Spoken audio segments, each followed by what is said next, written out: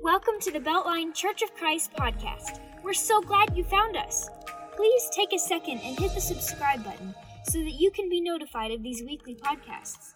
Most of all, we hope this podcast will help you take your next step with Jesus. If you want to know more about us, you can visit us at www.beltlinechurchofchrist.org. Here's today's lesson. So this morning, we're going to be in Luke 11, starting in verse 14. And what you're going to find, if you've already turned there, is that Jesus is going to cast out a demon. And the fact is that this text sometimes seems perplexing to people because of really one specific verse. But the fact is, Jesus is teaching about power to change. He's showing us even the power to change. And as he casts out this demon, he's going to help us understand something better. And before we get into really the heart of the lesson, I want to point something out. The fact is, yes, Jesus believes, he taught that there were such things as personal, supernatural, evil beings. And I want to also say that this church believes what Jesus believes. We follow King Jesus above all else. And so when you look at this, I know that it's possible for our modern minds sometimes to think, well, Jesus is just relating to these people in a way that they can understand, and he's not necessarily actually talking about demons, but he is, okay? He really is. And I think that Jesus would say to those of us who may think we've moved beyond that idea that we're actually naive to think somehow that there isn't real evil, deep evil in this world. The fact is, there is. And so it's easy sometimes for us and for others to say, well, I'm dealing with my demons, right? Demons maybe of our own making. We use that phrase somewhat flippantly to describe something that we may be going through, but we're not necessarily talking about actual demons. I do believe that there are clues as you go through scriptures that indicate that these evil spirits were bound by Jesus' victory over sin and death when he gave his life for a ransom for us on the cross. And so even though this isn't our main point, I'd like to just look at a few scriptures quickly about demon possession. In Mark chapter 1 and verse 27, here we have Jesus casting out a demon. It says, amazement gripped the audience. They were amazed. They began to discuss what had happened. What sort of new teaching is this? They asked excitingly. It has authority. Even evil spirits obey his orders. Do you notice something here? These people are amazed by what Jesus is able to do, okay? And so even though there may have been others trying to cast out demons, maybe there were others who were saying they were casting out demons, Jesus actually did it, and it amazed the people who saw it. In Matthew 12 and verse 29, it says, who is powerful enough to enter the house of a strong man and plunder his goods? Only someone even stronger, someone who could tie him up and then plunder his house. And this is just what Jesus is actually doing to Satan in this moment. In Revelation 12 and verse 10, it says, I heard a loud voice shouting across the heavens, it has come at last, the salvation and power and the kingdom of our God, the authority of his Christ, for the accuser of our brothers and sisters has been thrown down. The one who accuses them before our God day and night. And in Jude 1 and verse 6, it says, I remind you of the angels who did not stay within the limits of authority God gave them, but left the place where they belonged. God has kept them securely, chained in prisons of darkness, waiting for the great day of judgment. And so the fact is, yes, there have been, and there really are personal, supernatural, evil beings, and yet we look to Jesus. We look to Jesus as we consider them and as we look at this text. I would say demon possession was clearly permitted, temporarily at least, by God for the ability to confirm Jesus' authority in this world. So let's read our text together. Luke 11, starting in verse 14. It says, one day, Jesus cast out a demon from a man who couldn't speak. And when the demon was gone, the man began to speak. The crowds were amazed. But some of them said, no wonder he can cast out demons. He gets his power from Satan, the prince of demons. Others, trying to test Jesus, demanded that he show them a miraculous sign from heaven to prove his authority. He knew their thoughts, and so he said, any kingdom divided by civil war is doomed. A family splintered by feuding will fall apart. You say I'm empowered by Satan, but if Satan is divided and fighting against himself, how can his kingdom survive? And if I'm empowered by Satan, what about your own exorcists? They cast out demons too, so they will condemn you for what you're saying. But if I'm casting out demons by the power of God, then the kingdom of God has arrived among you. For when a strong man is fully armed and guards his palace, his possessions are safe until someone even stronger attacks and overpowers him, strips him of his weapons, and carries off all of his belongings. Anyone who isn't with me opposes me, and anyone who isn't working with me is actually working against me. When an evil spirit leaves a person, it goes into the desert searching for rest. But when it finds no rest, it says, I'll return to the person I came from. So it returns and finds that its former home is all swept and in order. Then the spirit finds 7 other spirits, more evil than itself, and they all enter the person, and they live there. And so that person is worse off in the end than before. Here's Jesus teaching. Now you see why I said it can be perplexing, right? It's a little bit different. It's a little bit out of the ordinary when it comes to Scripture. I want to just help you wrap your mind around that verse 24 specifically. You know, demons, they were looking for the most desolate, devastated place. The most forsaken soul that they could possibly find. They're only comfortable in complete devastation. And so that's the soul who they were looking for to possess. And here Jesus is pointing this out to these crowds who were dealing with demons, but with demon possession. Something else I like to notice here is when you see Jesus cast out a demon, you don't see him command the person with the demon to repent. Do you notice that? He doesn't tell them, go and sin no more, like he told other people who were living in sin. He doesn't say anything like that. No, all these demon-possessed people are treated as if they have a sickness that they couldn't help. They're treated the same as those who he healed with other ailments, not someone who Jesus was confronting with sin. I think that's an important thing to notice. And so let's just look at the lessons I hope we can get from this passage. First, there are many ways to change. There are many ways to change. If we are seeking power to change in our life, if we want to grow more healthy, or if we want to get smarter or wiser, or we want to understand something better, if we want to somehow change our lives, the fact is there's many ways to change. And just because you've been helped by something does not necessarily mean that that thing is true or even right. Remember in Proverbs 14:12, it tells us there's a path before each person that seems right, but the end of it is death. There's some things that you might think this is good, but it doesn't actually work out in the end. It's not going to get you to where you need to be. If we give ourselves over to something, if it possesses us, even for a little while, it may help us change. But it's something that we need to take note of from Scripture, because the fact is God has made us to be physical beings, hasn't he? We are in a body, a physical body. And so some of the things that we struggle with, they could be helped by exercise, right? Or maybe a better diet. Maybe if we're eating healthier foods, we could solve some issues that we want changed about ourselves. And so we are physical beings in that sense that he created us with these physical bodies. We need adequate sleep, right? We need good health. And so somehow we can affect some change in our lives by meeting those needs. We're also social beings, are we not? We desire personal relationships, connections with other people. And so maybe with some of the struggles that we have or some problems that we have, sharing it with someone, sitting down with a group of other people who also are struggling with that specific thing, it might be helpful to us. It might help us change that about ourselves. And that's a wonderful thing. We can be ministered to in that way. So that is a way to change by bringing ourselves and meeting those social needs. And we're also volitional beings, right? We make decisions. We have free will. We're free moral agents. We choose things, right? We make decisions, and then our decisions make us. And so this is up to us. There is an aspect of our life where we determine what's going to happen next. And we deal with the consequences, whether they're good, positive consequences, or at times when they're negative consequences. But the fact is, we are volitional beings. And so we make our choices in this life.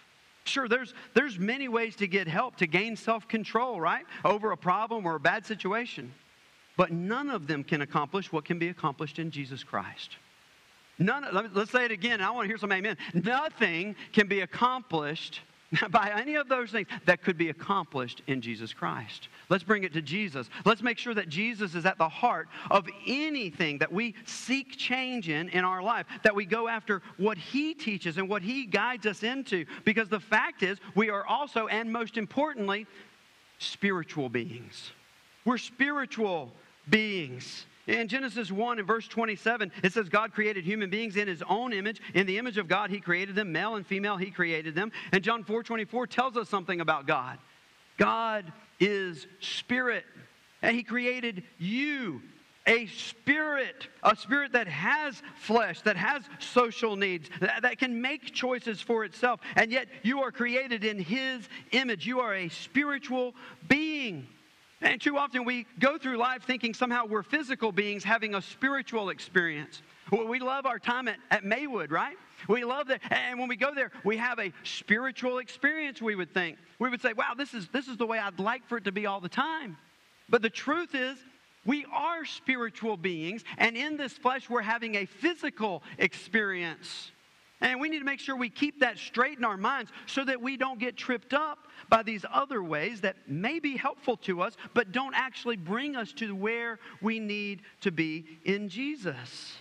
In 1 Thessalonians 5 and verse 23, it says, now may the God of peace make you holy in every way, and may your whole spirit, your soul, and your body be kept blameless until our Lord Jesus Christ comes again. Ecclesiastes 12 and verse 7 tells us that someday our bodies will return to the dust of the earth, but our spirit will return to God who gave it. So we're spiritual beings, and we need to remember that every day. We need to be in contact with that. We need to stay connected to the fact that we are image bearers of a spiritual God who created everything that we see, spiritual and physical. And we need to understand who we really are. Christianity, you see, it's not just another self-help philosophy. If you're seeking change in your life, if you're hoping that knowing more about Jesus is going to somehow affect that change in your life, I want you to know that's not what Christianity is for. It's not just to help you become a better version of yourself. Christianity actually is to transform us into an image of Jesus, to be more like Him, to replace me with Him, to replace you with Jesus. It does help. Christianity does help. It does heal. But the power behind our faith isn't just in the here and now. Power behind our faith is in eternity. It's in eternity because you will live on into eternity as a spiritual being. Secondly, if you use any way but Jesus, the fact is, Jesus is teaching here that you'll be worse off than before. If you allow some other way to possess you, some other means of change to come into your life, to master you, to lead you into the change that you're hoping for, if it's not Jesus, you're going to be worse off in the end than before. Many problems can be solved, at least in the short term, by meeting these needs, these physical needs, these social needs, these volitional needs, making better choices. All these things, they can absolutely affect change in our life, but none of them last. None of them are the answer. They're just superficial answers that could last for a while, but they're eventually going to fail. And let me just give you an illustration of how this works. And many of us have experienced this in our lives. You see a little boy, and he's crying, right? And so often what is said to that little boy is, stop crying, right? Stop crying. Be a man, right? Toughen up. You can't cry like that in public. You can't act that way. Dry it up, son.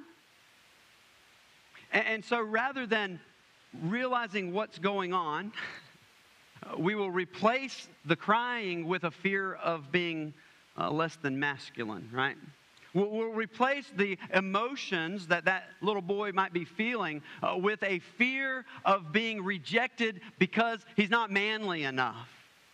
because he's not able to embrace his weaknesses. Later in life, that's not going to play out very well, is it? How can you have a happy marriage without admitting your weakness? How can you work with other people when you can't empathize with them? When you say, well, toughen up, get through this. You can do this yourself. Come on. Isn't it true?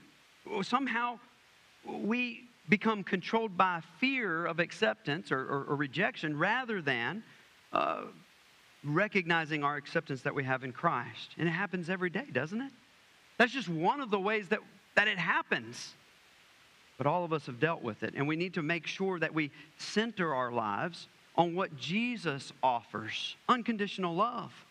You see, here's what happens. You give yourself over to something, and it gives you self-control, even for a limited time. And now that you've gained the self-control, you start to think, I'm fine. I don't need anything.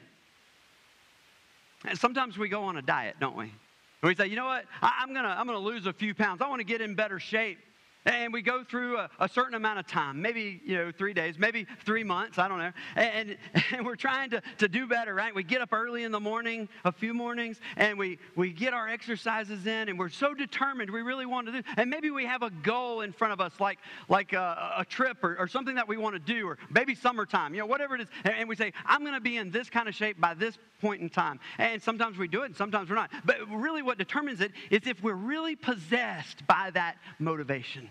If we really allow it to come into us and drive us to what we want. And when we gain that self-control, and when we maybe even arrive at our goal, we say, hey, I did it. I arrived. I've achieved this. I've done this for myself. We forget, don't we? Who is it that gave us that mind to think? Who is it that created that body that we could live in while we're here? Who is it that gave us these abilities? Who is it? It's God.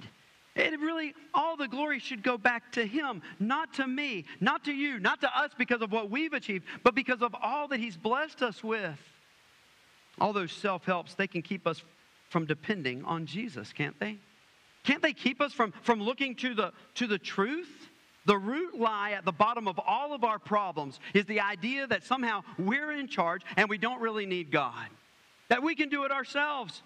And when we get some control without God, by chasing after whatever it is, by being possessed by whatever desire or motivation that we become obsessed with, it falsely confirms that lie. And that sets us up for an even bigger problem later in eternity, doesn't it? There in Luke 11 again in verse 23, it says, anyone who isn't with me opposes me. Anyone who isn't working with me is actually working against me.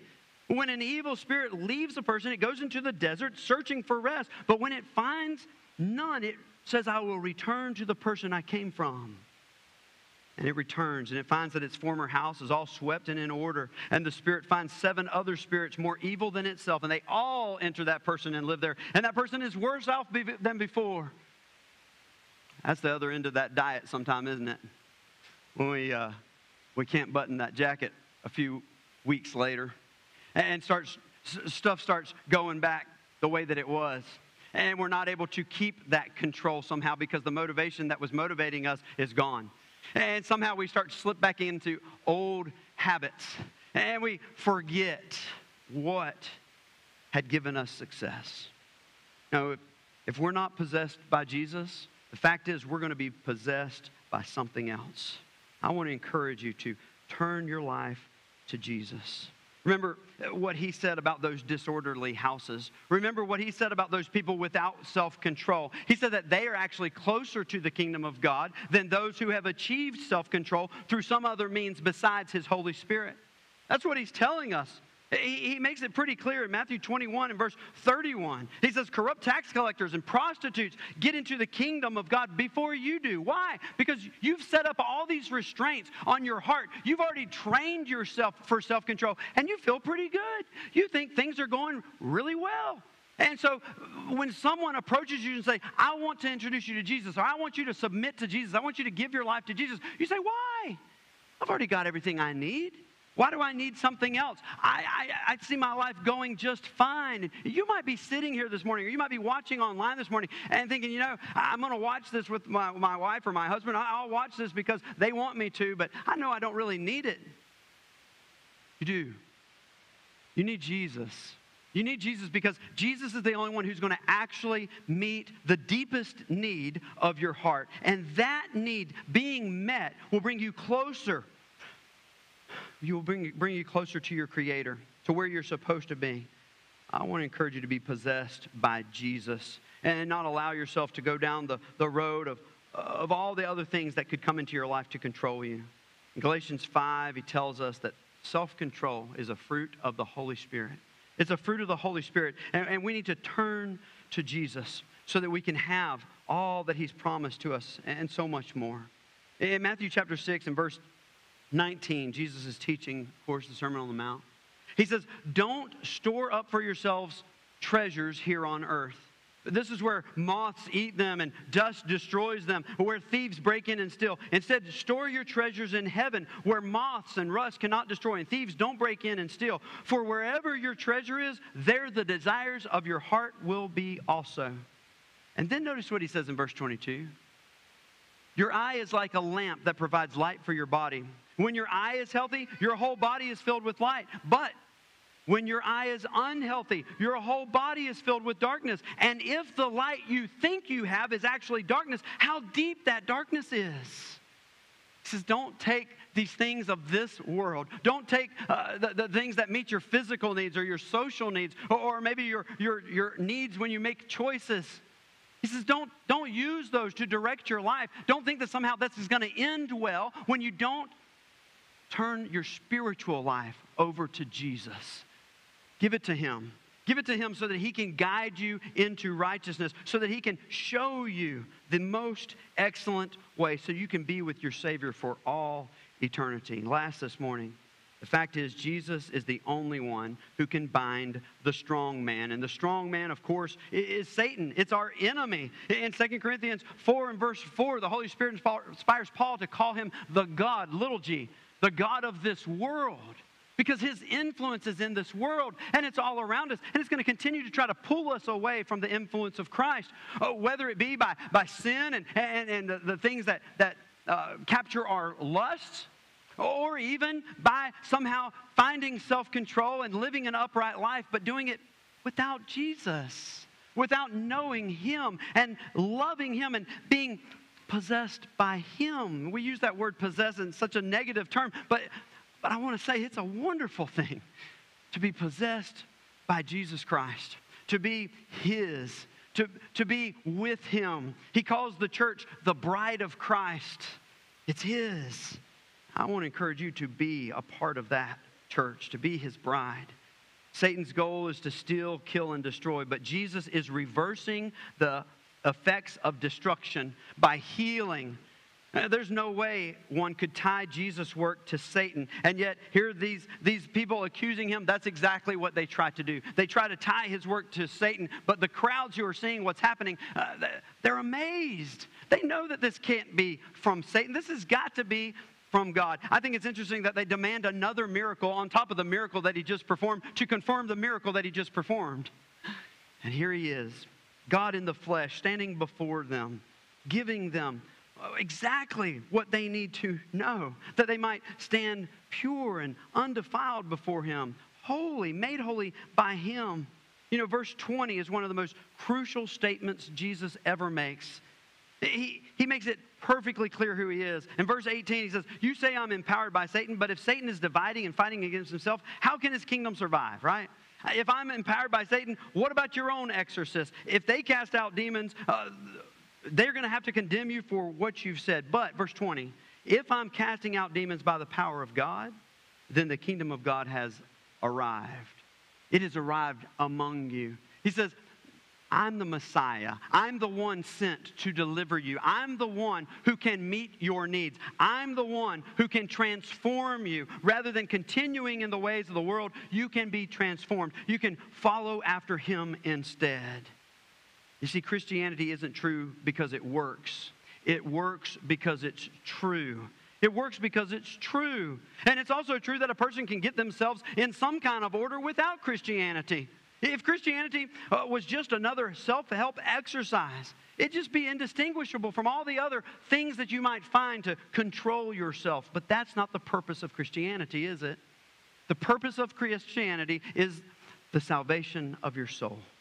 The salvation of your soul. Do you remember in Luke chapter 10, Steve was just talking about this. In verse 20, it says, when those people return to Jesus after having been sent out, right? They come back and they're rejoicing. They say, even the demons obey us. They have to do what we say. This is another anomaly. Here it is, these followers of Christ proving again that it's not every day that these demons were able to be cast out, but they're able to do it, and they're celebrating over it. But notice what Jesus says in verse 20 of Luke 10. Don't rejoice because the evil spirits obey you. Rejoice because your names are registered in heaven.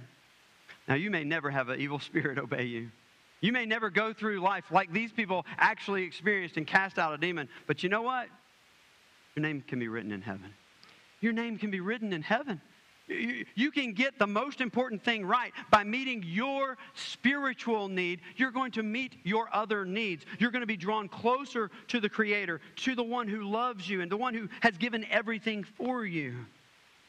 I think Jesus is teaching us that the only way to get power to change is if you give yourself to something. You don't get power to change in the abstract. You get power to change because you get a motivation. Something dominates you. You give yourself to something. Something possesses you. And that gives you power to change.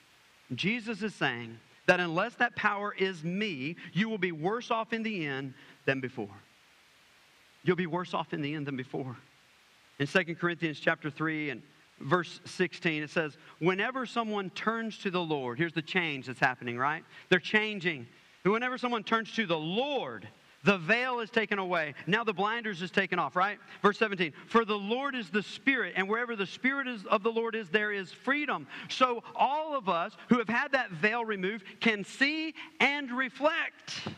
That's important. Can see and reflect the glory of the Lord. And the Lord, who is the Spirit, makes us more and more like Him as we are changed into His glorious image. Reflect the glory of the one who possesses you. Reflect the glory of the one who possesses you.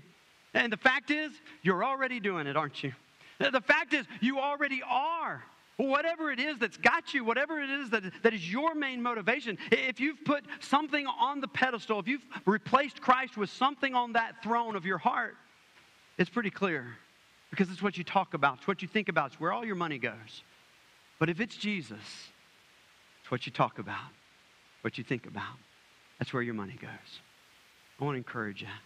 Check your heart and make sure you examine yourself. Make sure that you're in the faith, because spiritual transformation, it doesn't come like moral reformation by restraining the heart, by somehow conforming your life to some rules. No, spiritual transformation, it only comes from looking at Christ, from understanding who He is, being melted from the inside at what He's done for you.